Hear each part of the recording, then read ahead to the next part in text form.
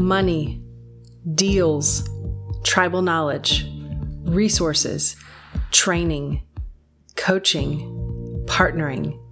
We are Texas's largest real estate investor association at texasstarterkit.com.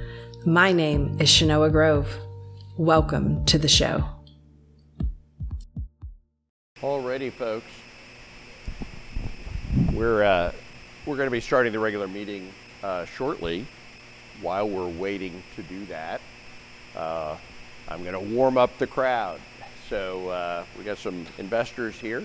Anybody working on a project? Anybody got a project they want to tell me about? Got a lead, maybe? Do you have a lead? What do you got? Strip center, okay. So it's a commercial property, obviously. Okay. Do you own it, or you're looking at potentially buying it? You own it now. Okay. Is it occupied? How many tenants are there? 10 tenants. Are they all occupied? So what did you buy this for? Is it a cash cow, or are you going to do something to improve the value of it, or why did you want to buy it? Okay. So it's a commercial property, and your goal is to just, there's existing leases in place before you bought it? Are you planning to increase the rents and increase the value? Is that kind of the plan over time? And did you get any loan with it, or did you buy it for cash? You got a loan for it. Is it cash flowing? Okay. So a lot of people here are probably mostly knowledgeable or interested in residential real estate. We also do commercial real estate. And the idea with a commercial property is to sometimes buy a property like you did, a strip center, to get cash flow out of it, which you can get nice cash flow out of it. The way you make money on a commercial property is by increasing the net operating income of the property. And the net operating income of a commercial property is all of the income minus all of the operational expenses. In residential real estate, it's different. Residential real estate, you can have two identical properties in the same subdivision that are the same age, same size, same features. They're going to have the exact same value. In commercial real estate, on the other hand, you could have two exact identical properties right next to each other. Same size, same age, same features, same everything. But if one of them generates more income than the other one, that property is actually worth a lot more. So one of the ways you make money in commercial real estate is you buy a commercial property, and then you raise the income and or reduce the expense, and then potentially sell it for a big profit. Or of course you could keep it, like it sounds like your plan is to keep it. Are you going to keep it indefinitely, or you don't know? Okay, so you did something very clever. When you sell a real estate property, you get profit. Hopefully, if you did it right. Sounds like you did it right. And of course, when you get profits, you have to pay taxes on the profits, but not necessarily in real estate. If you use the money from the sale of one property to buy another property, all of the taxes are deferred. So what some real estate investors do is they buy a property, goes up in value, they sell it, and they use the money to buy another property, goes up in value, sell it, and you can continuously defer the taxes potentially for forever, and just leave it to your kids to figure out when you're gone. But you, of course, get the cash flow in the meantime. So it's a fabulous tax tool for real estate investors to be able to make money tax-free. Now, I'm just curious, what kind of tenants do you have in your property? Okay. Is this a medical office facility? Some restaurants. Oh, okay. That is a mixed, real mix. Yeah. So are these triple net leases? Okay. So the nice thing about this type of an investment is usually there are long-term leases, especially medical things, and usually the rent is guaranteed in the lease to increase every year. The other nice thing about a triple net lease is that any increases in expenses like taxes are passed on to the tenant, so you don't have to worry about that. The only thing you got to worry about is that you lose a tenant, right? And you know, some tenants are more stable than others. Somebody's got a dental business and they've been there for many years. Odds are they're going to be there for many more years. Somebody's got a brand new restaurant. I don't know, right? Most brand new restaurants don't work. During that pandemic, we had a lot of strip malls that didn't do so well because restaurants and various businesses had to shut down during the pandemic. So depending on the type of business, you may have more or less stability in the tenant base. And depending on the location, you know, it could be a better or worse pace to rent. Do you have any questions about the investment? So what are your goals with house? Cash flow or appreciation? Okay. Where did you buy them? Okay, but how did you find them? Did you find them with a realtor in the MLS or did you find them off market? Yeah. You're not going to get a big discount. If you're going to flip a property, you got to buy it at a 30% discount. Because generally speaking, I'm giving you very fast and dirty numbers. Your overhead to buy, hold, and flip is like up to 15% depending on the cost of money. So if you buy it at 30% discount, you make about a 15% profit. You're never going to get a property from a builder at a 30% discount unless the guy is literally in bankruptcy or pre-foreclosure. You're never going to get a deal from a realtor in the MLS at a 30% discount. You got to go off market to find those types of deals. In Texas, you're probably also not going to get much cash flow out of residential real estate, but you can get fantastic appreciation. So let's talk about how, if you want to flip some houses, we can get some off-market properties maybe at a bigger discount that we may be able to make some good money on. Question? So, great question. So how do you get off-market properties? The answer is there's not just one answer, there's about 65 different things. Yeah, and I'm going to go through the list today. So tonight, so that's going to be part of my presentation. And there's not a silver bullet. Everybody's like, well, what's the best one? And the answer is they ebb and they flow, right? There's all these different lists and methods, but they ebb and they flow. Marketing is a continuous experiment of trying things. When it works, you double down. When it doesn't work, you stop doing it and try something else. So I'll give you an example. The foreclosure list. You can get a list of houses going into foreclosure. Right now, I used to do marketing to that list. Right now, I'm not doing marketing to that list because everybody else is. And somebody ends up getting on the foreclosure list and they open their mailbox and 300 letters fall out and they're like, right? And it doesn't work. Now, eventually, all the people pummeling the crap out of that list are going to say, this sucks, it doesn't work, and they're going to stop doing it, and then it'll work again. And that's why marketing is an ebb and flow. Great question. So what do I think about the auction? I don't like the auction. And the reason I don't like the auction is if you go to the auction, I've been to the auction many times, I've done all of this stuff. I've been a real estate investor for 20 years. I'll tell you a little bit about myself a little later. But the problem with the auction is there's 300 guys bidding on the property. And some of them are stupid. And I have a rule. I don't want to compete against stupid. Well, I don't want to win competing against stupid, right? So, and that's the problem. There's always going to be somebody who gets excited, who just wants it for an emotional reason instead of a financial reason, right? And you can't compete against that. So there is a process. I have friends that buy at auction. You do research on all the properties going to the auction. You figure out what you'd be willing to pay, what your maximum strike price is, offer price is, and you just bid on all of them. And you bid it all the way up to your max, and then you stop. And then sometimes, the people at the auction run out of money, and you'll get some. You'll get some. Now, one other thing about the auction, you got to pay for it right there, right? So you got to, as soon as you win the bid, you got to pay instantly, right? And it can't be like a check, right? It's got to be money. So what people do at the auction is they get a bunch of money orders, right? Let's say you're bidding on a $250,000 property at the auction. You don't know exactly what you're going to get it for, right? But you got to pay right there on the spot. You got to pay exact, like to the dollar, exact. So what you do is you get a whole bunch of, certified checks for 10,000 piece made out to you. You endorse them all over, and then you have, another $10,000 in smaller bills, right? So you can endorse the checks over and then pay the difference out of the cash if you buy something with the auction. And that's how it works. You go to the auction with a whole list of properties you're going to bid on, hoping to pick one up, maybe pick up two, and have the money ready to go if you win the bid. Okay, who else is working on a project tonight? Who else is working on a project or has any questions about real estate? We're doing a little warm-up, folks. We're going to have the main presentation shortly. Anybody got a lead they're working on? No leads? A deal they're looking at? Anybody looking at a deal? Oh, nobody's looking at a deal? So is everybody here a brand new real estate investor? That's okay. Usually about 75% of the people that come to our meetings are brand new real estate investors, and that's okay. We're going to give you some training, even for brand new real estate investors. But usually about 25% are doing something, right? So has anybody got a project they're working on? Maybe a lead or something you're looking at? Yeah. Go ahead. I'll let you go. What are you working on?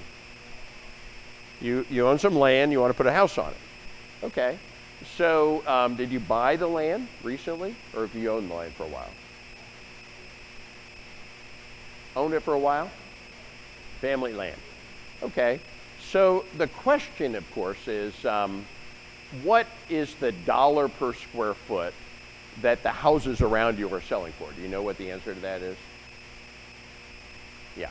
So you got to figure that out. Like if the houses around you are on average 1,000 square feet and they're selling for $200,000, that'd be $200 a square foot, right? So that's what you got to figure out. Like what's the dollar per square foot that the houses around you are selling for?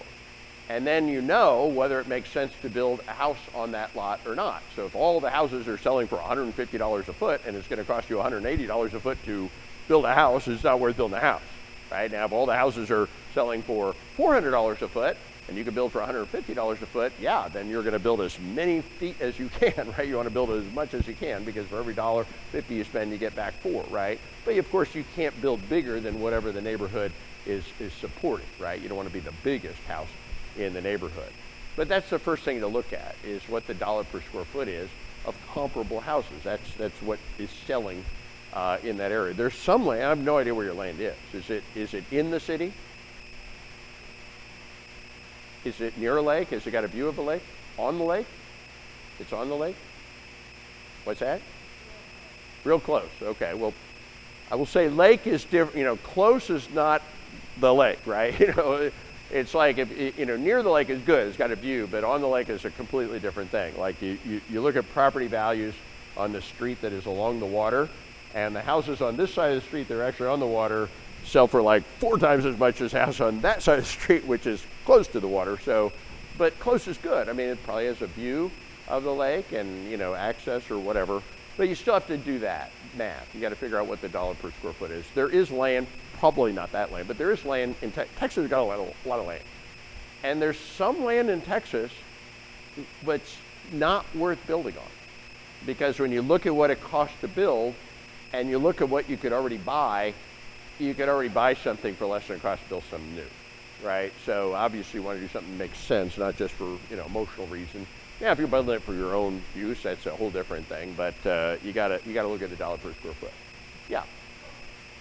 Like a ranch or a ranch that's been subdivided into a bunch of lots. Well, okay, so Texans love their ranches, and you can do a lot of things with ranches. Like, there's ranches and then there's like ranchettes, right? Like 10 acres versus like 100 acres or whatever. What a lot of developers are doing is they're buying like a 100-acre parcel and they're chopping it up into 4 25-acre things, and then they're selling them off as ranchettes, right? Or sometimes as little as like 10-acre ranchettes. Obviously, you got to make sure you have access roads, infrastructure, utilities, that sort of thing. But yeah, there's definitely a play to be had, right? But of course, you have to say, okay, what is 100 acres sell for? What would 25 acres sell for? Would 4 times 25 be greater than 1 times 100? What's that? Okay, so the comps are the comparables, and that's a good question. So what are the comps? And, when somebody comes to me with a deal, and they say, I couldn't find any comps, red flag, okay? Red flag. So what you're telling me is you want to do something that 100 people haven't already done already, right? I couldn't find another 4,000 square foot in this neighborhood. Well, that means nobody is selling 4,000 square foot in that neighborhood, which means there may not be anybody on the planet that would want to buy a 4,000 square foot house, right, in that neighborhood. So I don't know if I want to build a 4,000 square foot house in that neighborhood. So if you can't find comps, you're gambling. Could it work? Yeah. Or no, right? But that's gambling, right? And I'm not much of a gambler. When it comes to real estate, if 100 other people did something, like there's 100 other comps, like 100 people sold a 4,000 square foot house in this neighborhood, I'm pretty sure I could sell a 4,000 square foot house in that neighborhood, right? But if I can't find anybody else that did that, I don't know, I'm probably out. Because I don't want to be original, I want to make money, right? And there's no guarantee if you're trying to do something 100 other people haven't done already. So who else has a question or is working on a little project? Somebody else looking at a deal to rent it out? Okay. So do you want to live in part of it? Okay, good. I hate that idea. right? People come to me all the time, like, I want to rent, I want to live in half and rent at the other half. And like, that's a bad idea on 16 different levels, and we can go there if we need to. But you want to buy this thing to rent it out. And is your goal like to get cash flow out of the property or appreciation, or what do you really want to get out of this thing? Okay. So somebody else renovated this thing and now they want to sell it. Okay. Most of the money they already made, right? So, well, I don't want to be in a neighborhood necessarily full of renters. I want to be the only renter property in the neighborhood, to be honest with you. So that doesn't bother me. Like the quality of the neighborhood, that kind of bothers me because that'll affect my appreciation potentially, right? But you can figure out with the help of a property manager, Realtor Rents Properties, they'll tell you the comps. They'll tell you what the rents should be. They can tell you with great precision, oh, these should be able to be rented for X dollars a month. You can go and get a loan. You can figure out what it costs to buy, what your payment is going to be and what your cash flow is going to be. I'm going to tell you, in Texas, you don't get a lot of cash flow from rental properties for a lot of different reasons. That's a whole conversation of its own. But you can get great appreciation depending on where the property is. So I own a portfolio of about $30 million worth of rental properties. The truth is, on a $30 million portfolio, if you add up all the actual cash flow after expenses on a $30 million portfolio, what's left would not pay for a really, really nice watch that I own. It just doesn't generate much cash flow. And anybody that says like rental properties generate a lot of cash flow, not really. I mean, everything's relative, but I mean, it's like, oh, this rental property is getting me $500 a month, cash flow, right? And that happens month 1, month 2, month 3, and then boom, hailstorm, new roof, right? Doesn't cover it all by the insurance. $4,000, you just wiped out 8 months of cash flow. Okay, we're making money, boom, new air conditioner, $9,500, you just wiped 2 years of cash flow, right? Okay, we're making money again, boom, new tenant, new make ready, $8,000, you just wiped out another year and a half of cash flow. So every time it seems like you start getting a little bit ahead on the cash flow, you lose a tenant, you're doing a make ready, you have to do a repair. It's just, I'm sorry, cash flow, you don't get a lot of cash flow. Okay, to be honest. And I have friends that have a lot more real estate than I do, and they're going to all tell you the same thing. You got lied to if you were told that there's big cash flow to be made in rental properties in Texas. I'm sorry, that's a myth, okay? Now, can you get some? Maybe. But what is the play? What you can get a lot of is appreciation, right? Especially if you buy in the right areas. So I have a $30 million portfolio. At this point, I owe less than 5 total debt on a $30 million portfolio. Why? Because over the last 20 years, my property doubled in value, doubled again, some of them doubled a third time, while the tenants paid off the mortgages. So even though I haven't gotten a lot of cash flow out of these properties, I've become millions of dollars wealthier because of the property. No, I only have Texas. Yeah, I'm a big believer. Well, first of all, Texas is like one of the greatest markets in the country, right? Number one. I don't like to invest in things I don't understand, I can't see and touch, right? I see people lose a lot of money when they invest from afar. If you ever do invest in a place you don't live, you better have solid knowledge and trusted boots on the ground, right? Because it's just dangerous. You're investing in things you don't fully understand, with people you may not completely know, in markets you don't have control over. Something goes wrong, you're not there. I mean, it's just, it gets exponentially riskier investing from afar. I'm not saying you can't do it. I'm just saying the risks go way up. And I'm a pretty experienced real estate investor, but it's not worth it for me. But here we go. Texas is like one of the greatest economies in the world, the greatest state in the country. There's all the opportunity in the world. Texas all by itself is the 9th largest economy in the world. There's only one state and a few other countries bigger than Texas, right? So there's lots and lots of money and opportunity in Texas. I would argue you don't need to go outside of Texas. You could, but I mean, I don't have any need to do that. I think it's a bad idea on so many different levels. Okay, for number one, okay, I'm sorry, people are gonna maybe be offended here. Your tenant is not your friend, okay? I don't want my tenants to even know who I am. If my friend is in trouble, I'm gonna help my friend because they're my friend. But the last thing I want is to be friends with all my tenants. And then when my tenants are in trouble, now I have to help all my tenants, right? So whether you help people or not, that's a friend decision, not a business decision, right? So you need to separate it, right? Well, that's part of it. You don't even want your tenant to even know who you are, let alone live next to you, let alone be your friend, okay? So number two, I hate to say it, but managing rental properties, how many properties should you own before you hire a property manager? Anybody know the answer to that? No, that would be one. Okay, one. You should never manage properties. I hate to say it, managing properties is a minimum wage activity, okay? And it's like you should spend your time making money, not saving money. You should spend your time getting another rental property, not saving a few bucks managing the property you have, right? Every minute you're spending collecting rents, doing with make-readies, fielding phone calls from angry tenants complaining about stuffed up toilets, that's a minute that you're not spending doing something productive, like finding another deal, doing another deal, making money, right? The abundance mindset says we need to focus all of our energy on how to make more money. The scarcity mindset says we need to make as much as we can with what we have now, okay? And most people are programmed, myself included, from birth with kind of that scarcity mindset.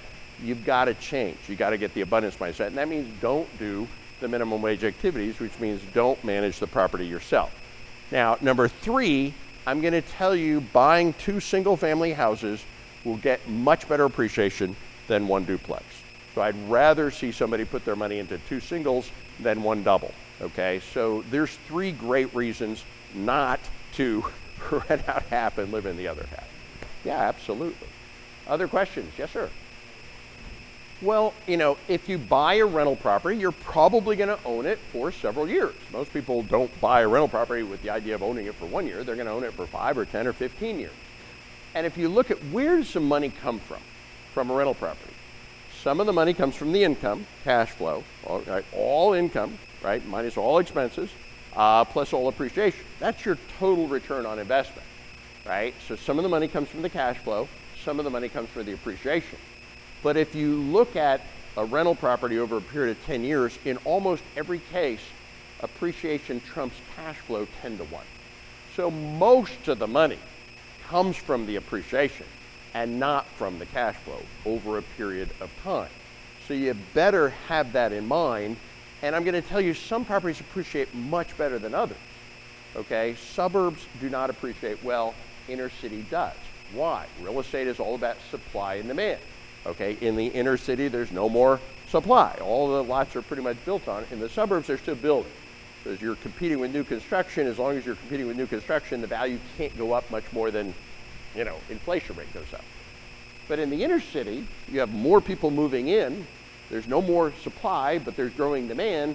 That's where property double in value and double again. They just have to. So when the market softens, suburbs are the first thing to go. The inner city is the last thing to go. So if you want high appreciation, go inner city. But I will tell you, as a general rule, you also have this going on. The higher cash flow properties get less appreciation, right? The higher appreciating properties get less cash flow. And this is where people get tricked. They think they're buying for cash flow, and they get high cash flow, low appreciation, and then over a period of time, over a period of 10 years, they don't make nearly as much money. I'm just saying over a period of a decade, which is how long you're going to own the property, most of the money you make will come from the appreciation and not from the cash flow, okay? And, you know, for the best cash flow, go low. That's the other thing. You want great cash flow? Buy slums. The worst properties, the slummiest properties get the best cash flow, but they get the worst appreciation. But if you look at them over time, you know, that's not where most of your money comes from.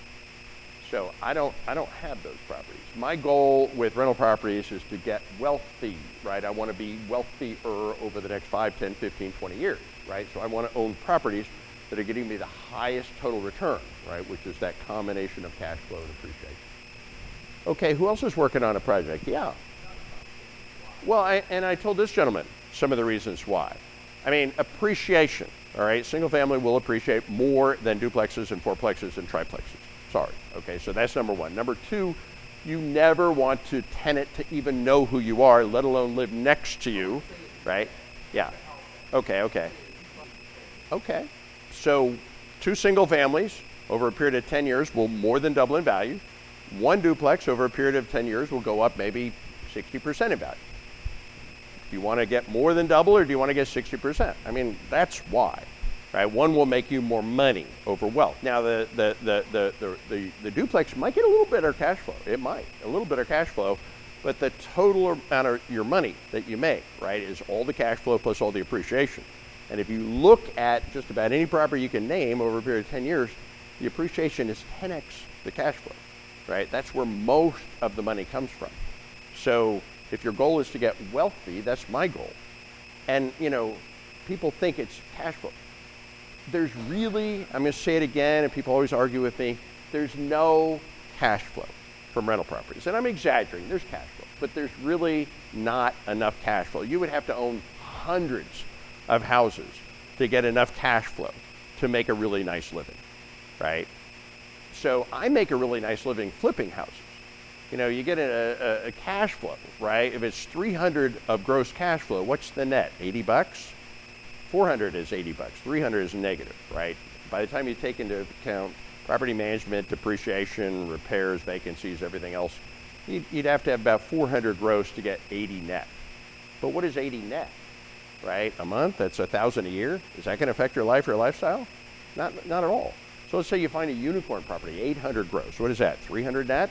3,000 a year? Is that going to change your life? I don't think so. You do a crappy fix and flip, you make 30 grand. You find a unicorn rental property, you make 3 grand. And that's why, you know, I flip houses and I have rental properties. The rental properties don't make me any money, right? The flips make me money, a lot of money, right? But the rental properties have created wealth for me. Now, I've become wealthier from accumulating all those properties, right, over the last 20 years. So there is a benefit to owning rental properties, but it's not really the cash flow. And that's what I'm saying. You know, I always kind of joke, and people are like, are you really telling the truth? Yeah, there's no cash flow. It's a myth. Cash flow, you got lied to. There's really no cash flow. And people always say, oh, I'm getting these great cash flow.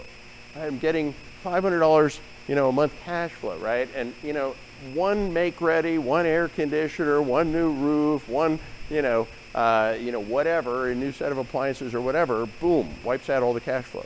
One bad tenant, $10,000, $15,000 make-ready, boom. There's 2 more years of cash flow. It's just, there's not a lot of real cash flow. All right, so thank you guys for joining us. That was our warm-up session. And I just wanted to kind of get you guys started with all that. I'm actually going to switch gears, so we're going to stop our warm-up. Texas's largest real estate investor association at texasstarterkit.com. If you like today's episode, please subscribe, comment, share with other investors, or join us directly at texasstarterkit.com.